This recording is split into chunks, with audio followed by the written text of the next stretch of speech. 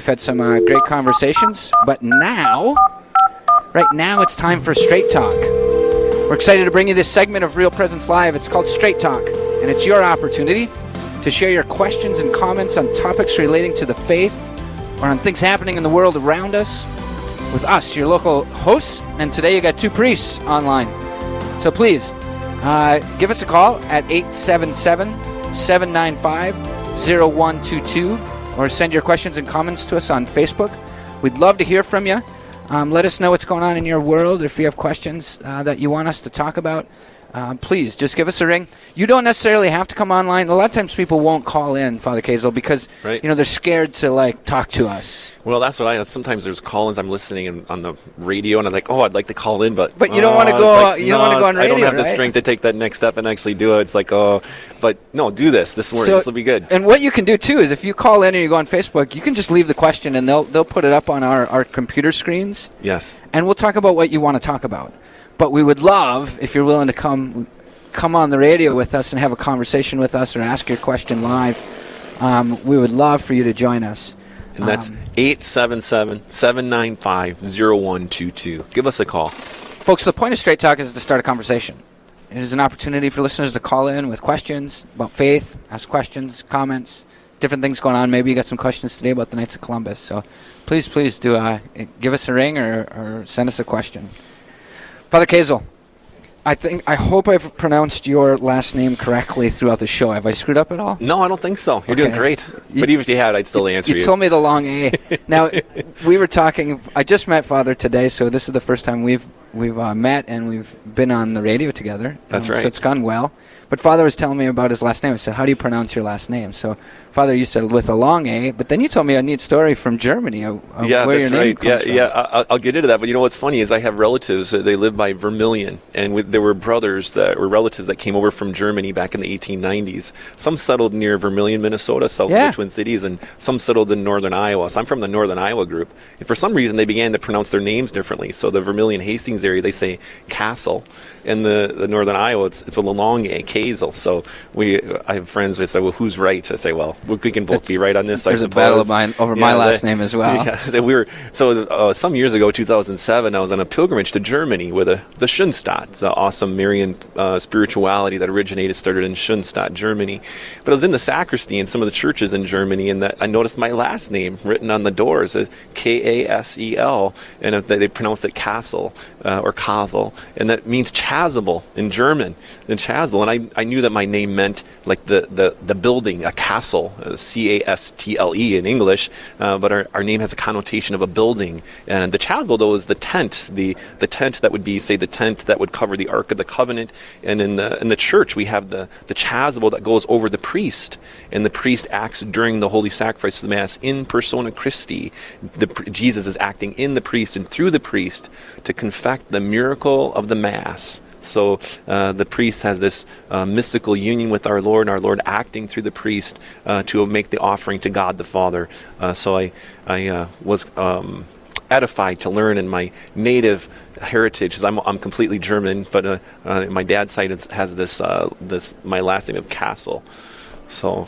As a priest, that's a really great kind of discovery of what a connection of what your last name means. And what about you, Father? I mean, you had a revelation on your name recently too. So my last name is Moravitz. There's a lot of people that want to say Moravitz or Moravitz, but we pronounce it Moravitz. We always have. I grew up in Ely, Minnesota, and so we're a pretty big family up there in Ely, and there's probably people in Ely listening right now because Real Presence Radio is in Ely as well. But my last name comes from Slovenia. Oh. And so our name is Slovenian, and I've got Finnish and Norwegian blood in me as well. Actually, most of my blood is Finnish blood. Okay. But the name is carried through from the Slovenian background. So I know the original spelling of our last name was Moravec, and I was when I was in seminary, there was a Slovenian in one of our classes, and I went up to him and I said, "Do you recognize this name?" And he said, "Yeah, it comes from the northern part of Slovenia. It's a very popular name." I said, "How do you pronounce it?" He said, "Moravitz." And I was like, "Yes, yay. We're still pronouncing it right." So that's really good. That we're pronouncing it right. I think we have a question from first question. Facebook. Yep. Jennifer from Bismarck. Oh, up top. About fostering vocations in young people. As a parent, do you start taking them to visits or pray about and not push it? So what do you think, Father? What are some good strategies about fostering vocations in our young people and children? I think, is she, Jennifer, you on the phone? Jennifer, you online? Yes. Oh, there you are. Hi, Jennifer. How are you? Yes. Hi. You're Good. calling in from How are you? Bismarck, yeah? Correct. Good. Welcome to the show. Thanks for listening. We're just having a little bit of a computer problem. So Yeah, you know, Father, I think I'm going to take because I know Jennifer. I recognize her voice. Oh, Jennifer, very good. Great. Thanks for calling in. Yes. Hi, Father. You're good. Great. Thanks for giving us a great question here. And yeah, Jennifer, you know, what's your question? Why don't you put that into words for us? So my question is, when you have, children who are around 13, 14 years old, they're young teens and they're convinced they have a vocation to the religious life, or they feel very strongly that they do. How do you handle that at that age? They're too young to go join an order, and, life, can bring a lot of things in the next coming years. You don't want to discourage it, but you don't want to over-encourage it. I'm just, do you take them to visit orders if they want? You're kind of, what's the best thing to do with that age group? Great question, Jennifer. And I think among the first things to do is to let your children know that you and your husband would bless them, that they would have your blessing to pursue a vocation in the church, and that oftentimes becomes the first hurdle. That would mom and dad be okay with me if I were to think I'm meant to be a priest, if God is calling me in this way, or I'm meant to be a religious sister? The opinions of the parents, or the impression parents give regarding following that is very important. So if your children know that they are free with your blessing to pursue a vocation, that is a great starting point. Yeah, I completely agree with that. I think just that they know that you would be okay with that keeps them open. Because parents aren't always, so to be able to express that. For me, too, I think just that they would grow in their relationship with Jesus Christ. And so through adoration, through Mass, through daily Mass if possible, through the reading of the Scriptures, through prayer, through being close to their pastor, through the Rosary. I would say, as a vocation director, the main thing you hear about guys when they tell their story, when they come to me and say, Father, I'd like to join the seminary, and I say, well, okay, let's talk about your story. Tell me about it. It all comes down to their relationship with God. It's such an important thing. So to just foster relationship with the Lord Jesus, especially in the Eucharist and in the sacraments, is the key to vocation. I would say, if we put our kids in front of the Lord in the Eucharist and invite them and have them at Mass, if they have a vocation, it'll come out. Yes, that's right. It'll happen. Okay. So you just keep doing what you're doing as a good Catholic parent and trust that and support them. Yeah, and only one thing I would add on to that, Father, that's beautiful advice, is the trust in our Lord's timing. Yeah. Because you might look at one of your youngsters and say, I think he's called to be a priest, or I think she's called to be a religious sister, and maybe their minds don't think that, and maybe that is what they're thinking is right. But then again, our Lord has mysterious ways of allowing young people to think things through, even to think they're not called to something when they are, and then all of a sudden our Lord brings them around to it, and they get thinking about what they're actually called to.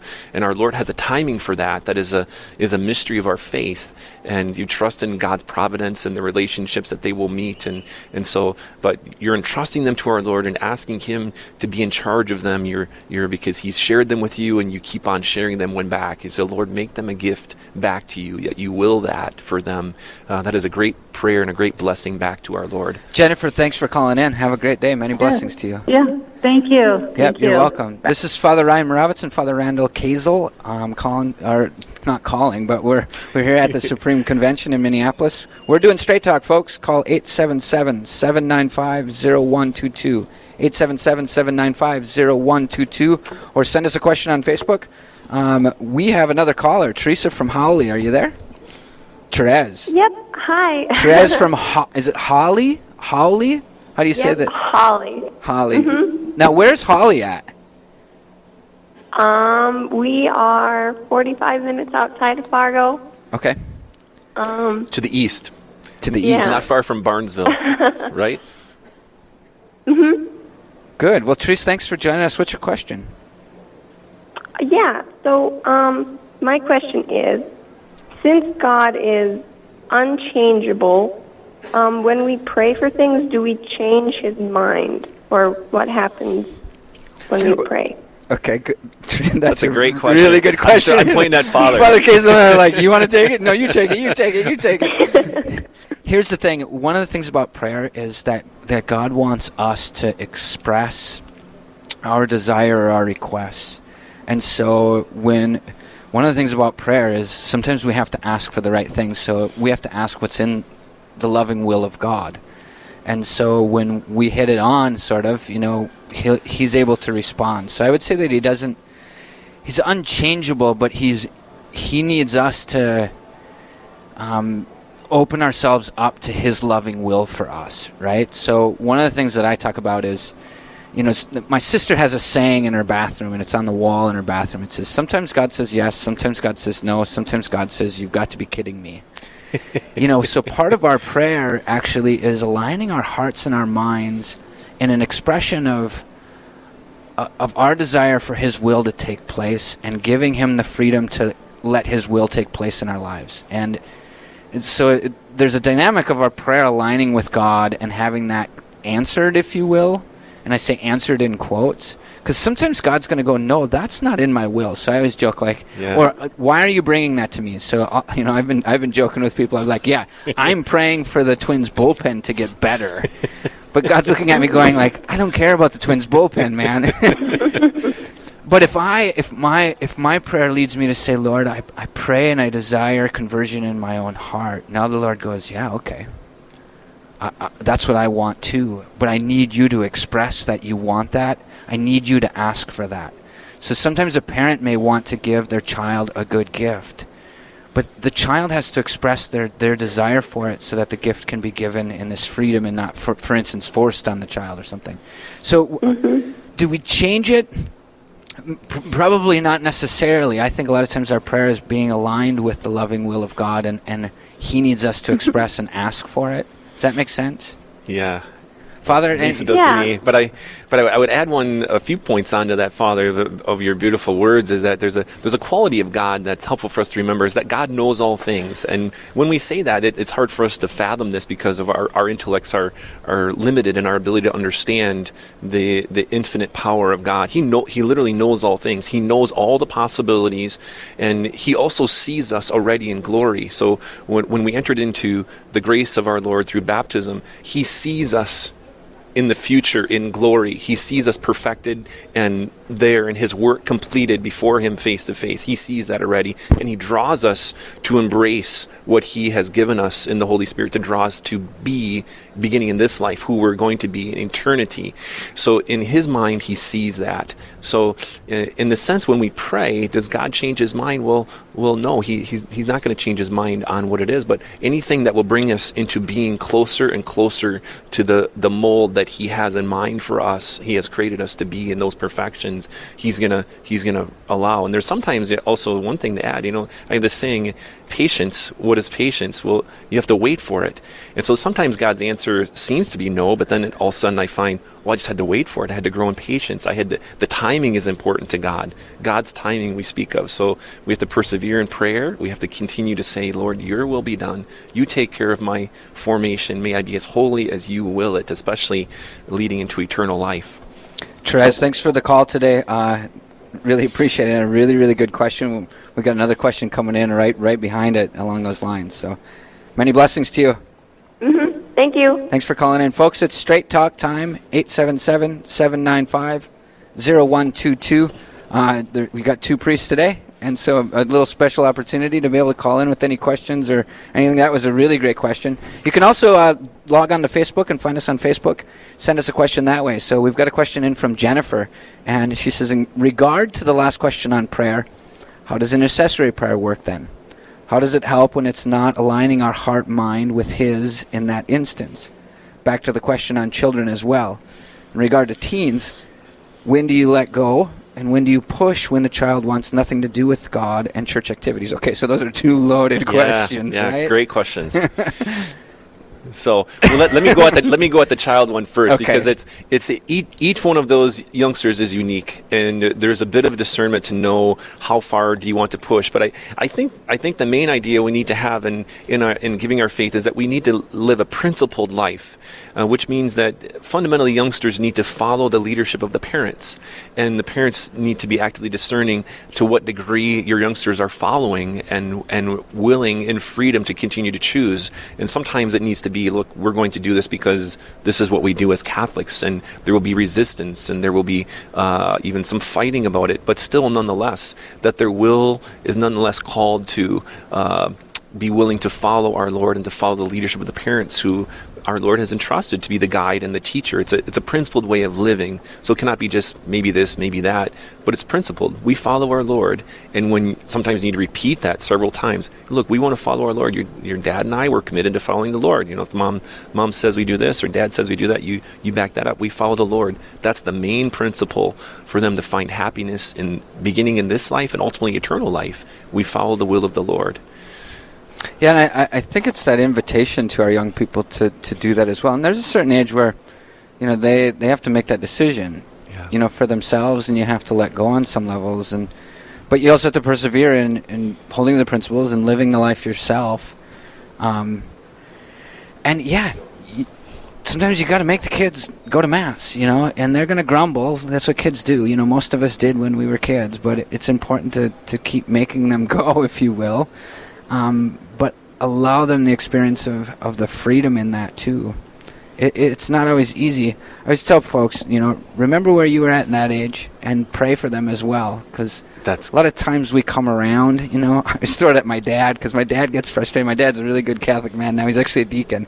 And he gets frustrated, like, why don't the kids care about going to Mass? Or, the young people, they don't go to Mass. Like, I don't get it. Like, if they only knew the love of Jesus in the Eucharist, they would be here. Why don't they have it? And I'm like, Dad, what were you doing when you were 22? He's like, that doesn't matter. I'm like, I know it doesn't. It doesn't. Like, we have to be praying and journeying and accompanying people with where they are right now and finding, like you said, each individual is a little bit different. I want to get to the intercessory prayer question. Here's one way of looking at it. One of the master's degrees that I did was a master's in philanthropy and development. And so we talk about major gifts. So a major donor is somebody who's giving, is one of your top donors. And so when you're doing a capital campaign, you get to know that person and what's meaningful to them, what they care about, and also what they're capable of donating, for instance. And so you have to know what to ask for. You sometimes can go to a donor and say, we'd like you to give to this project, and we'd like to give, we're building a school, and we'd like you to give $1 million. And they may look at you like, are you nuts? Like, don't you know anything about me? Don't you know I don't have $1 million to give? That's beyond my giving capacity. And I really care more about hospitals or the pro-life movement than I do about Catholic schools. So you miss the mark, and you haven't asked for the right thing and in the right way or in the right amount, right? But when you do hit the mark, you might go to somebody and discover that they do love Catholic schools, for instance, and you go to them and you know what their giving patterns are, how they give and what they love to give to and why they love to give and all these different things. And you go in and you make it meaningful for them, and you're able to go in and say, could you give us $200,000 for our new gym? Because you know they love sports and they care about sports. And you hit it on and they're like, absolutely. And it's, you know what, we can give that amount. And so they give it. Prayer is kind of like that in the line of we need to kind of, that's how God works. Like, there's times where he's like, yeah, actually I can give you that. And I want to give you that. And that's in line with what I'm able to do for you and what I want to do for you. One of the things about continuing to do intercessory prayer is we learn about the mind and the heart of God as he says yes and he says no, and he says, you've got to be kidding me, to us. So like, I can pray for the Minnesota Vikings and the Minnesota Twins all I want, but I learn in time that God does not care about them.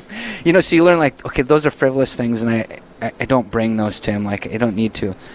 But when he does respond, for instance, in the positive, you learn like, oh, God's living will is for these good things, these beautiful things, these truths. And where I hear him say no in my life, I have to learn about the mind and the heart and the will of our loving Father of going, no, that actually wouldn't be good for you. And I learn about myself and I learn about who God is by continually going to God and asking.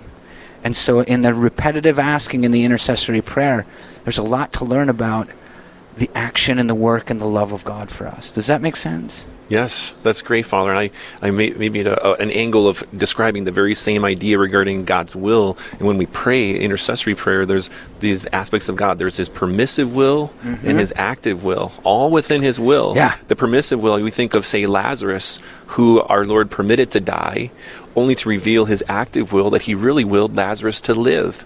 And thus He raised him from the dead, and Lazarus became this beautiful example of how God's going to bring good out of what He has permitted. He has permitted evil. God didn't make evil. He doesn't will evil.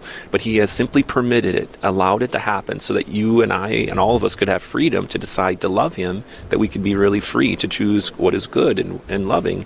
And so, but His active will is to love us and to draw us to love Him back actively in active love. He only permits these things. So He permitted Lazarus to experience death, but then He raised him to life. We think of the other examples of His healings, even healings we have now. I don't know if you heard about that beautiful healing of the infant for the miracle of Archbishop Sheen. Yeah. That's going to be a whole nother conversation, so I better not go down there right now, but maybe we can get there. Folks, this is Straight Talk. Call in at 877-795-0122 or look us up on Facebook and send in a question. You can call in with a question and not go on the air with us, but we would love, if you're willing and comfortable, to come on the air with us and we can have a little short conversation about whatever you're thinking about today.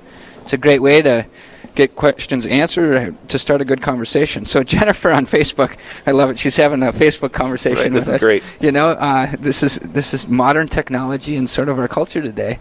But Jennifer, good. She says, but then, isn't it trying to change his mind, such as healing of others, bringing others back to the church, etc.? No, I don't think it's trying to change his. And help me, Father, on this. I'll start us off on this, but help me. I don't think it's trying to change his mind. It's trying to align our minds with the mind of God. And we find our way there sometimes through prayer. And sometimes the loving will of God is that one would pass and go to heaven. It is, yes. That's part of that reality. It's never God's will that one would go to hell.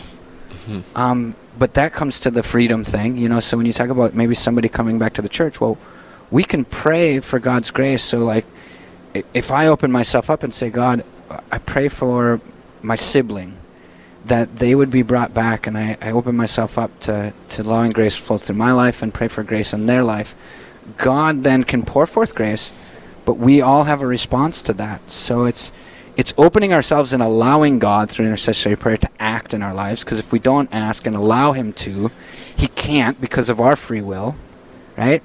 But when we do open it up, he can then act, and then we have to respond, or those in our lives have to respond to it.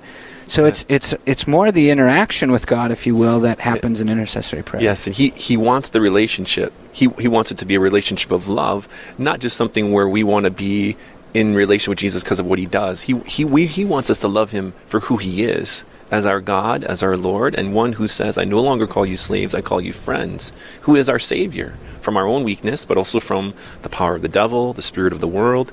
He wills to be in a loving relationship. And I like to say to people sometimes we can get caught into what God may or may not be doing. I say, God has it all figured out. He has it all figured out. And sometimes we just need to let Him show us. And recently I was in Michigan, and I was flying back from Kalamazoo, and the friends I was staying with said, well, Father, who's going to pick you up at the airport? And I said, I don't know. And he says, well, you didn't get that ready? I said, well, my friend, our Lord has it all figured out. He has it all figured out already for me. And I don't usually operate that way, but that's really the situation I was in. I didn't know, and I was leaving to go to the airport in Kalamazoo to ride back in Rochester. Well, then on my way back, as I remembered, I did mention it to somebody, but they weren't for sure if they could come. In Chicago, when I was there, I called my friend and said, hey, would you still be able to pick me up? Oh, yeah, our plans changed. Yeah, we'll be there to pick you up. What time? So it all worked out, and it was all fine. It doesn't always work out that nicely, but that was an example where, thankfully, it did affirm what I knew already. Our Lord has it all figured out. I knew somehow I was getting from the airport back to my rectory, and many times it's very comforting for us to know our Lord loves us in all the details. He cares about us in everything. In times, especially when we have sufferings or trials, we may forget that He's really there, holding us and carrying us. And I like to read sometimes the footsteps in the sand to remind of that principle of God's personal care as a loving Father for us in all our experiences. Yeah, it's such an important thing to know of that personal love that He has for us, and that He, this last weekend in the gospel, it was about the last line is what matters to God. Yes. And that's sometimes in our prayer too. It's important that it's like a parent and how they love their child. Like the child may think that whatever is so important, but as a parent, no, I love you way beyond what you think is so important right now, and I want to give you way beyond what you think you want right now. You look at a child and they want, I don't know, some toy or a video game or something, and or ice cream, and you realize, well, okay, I can give you ice cream, but I know there's so much more that I want to give you, and I love you in such a bigger way than just some of this frivolous stuff. And so intercessory prayer is a relationship that's lived out, and we learn about ourselves and we learn about the Lord in that. So that's a big part of intercessory prayer. Father, I want to mention Katie. Yep. Katie, I know Katie. Katie I met Katie way back at St. Raphael. Katie and I went to college together. You did? At the University of Minnesota Duluth. Yep. And so she says hi to you. Hi, Katie. Yeah, thanks for writing in on through Facebook to us and to me. That's great. So, Katie, a shout out to you. It's funny, a small world. The Catholic world is so beautiful, and you realize it here at the convention, but just being Catholic, we're so connected as Catholics. It's so beautiful always. Katie sent me a message earlier, and she saw a Facebook post of us, a picture of us, and she was like, Yep. So, Katie, thanks for listening. Folks, this is Straight Talk. We only got a couple minutes left. 877-795-0122. Throw a question out on Facebook. We can try to answer it really quickly. This has been a really good show. Yes, it has been awesome. And what about today's feast? We should remind our parishioners or listeners that today's the Feast of the Transfiguration of our Lord. If you have a chance to go to Holy Mass today, I encourage you to do so. And our Lord, interestingly, we were talking with one of the bishops earlier about following our Lord with the cross and looking forward to the goal. Well, our Lord gave that sight of His glory to the apostles, Peter, James, and John, to tell them this is the glory that they will share when they follow Him. But first is the suffering and the cross. First, there's a great quote from Thomas Aquinas I happen to have in front of me. He wrote, "Just as the archer does not accurately launch an arrow without first looking at the target, this is necessary above all when the road is rough and hazardous and the path laborious. It is fitting, therefore, for Christ to reveal to His disciples the splendor of His glory, to become transfigured before them, since in the same glory He would one day transfigure His own who follow Him." So we must look at our end, that our Lord is going to glorify us and He will give us that payment of glory. But here now is the time for us to keep our eyes fixed on that and let that be the context of all that we experience, that He's drawing us to glory. It's one of the, you think about the good graces, or a lot of times people call them God experiences. So we don't always have the God experiences. They're not continual. Right? It's not necessarily every day that we see the miracles per se, or have those big spiritual moments. But they are those moments those transfiguration moments where we see the glory of God and we're like, wow. Yep. And that's to sustain us through what lies ahead, or the tough moments in our lives. Yeah, and that was at the heart of the Israelite remembrance of the feast year. You remember the grace that we received at this moment, the Exodus and the Passover and all of these, that every year they remembered the grace. And we need to do that in our own personal lives, the moments of grace. And so we remember at all times. So good. A great session at Straight Talk. Thanks for calling in and throwing stuff at us. Thank you, Father Kazel, for some great wisdom in that. Thank you too, Father. Very good. Reminder, this segment is on at 9:30 Central Time every Monday through Friday.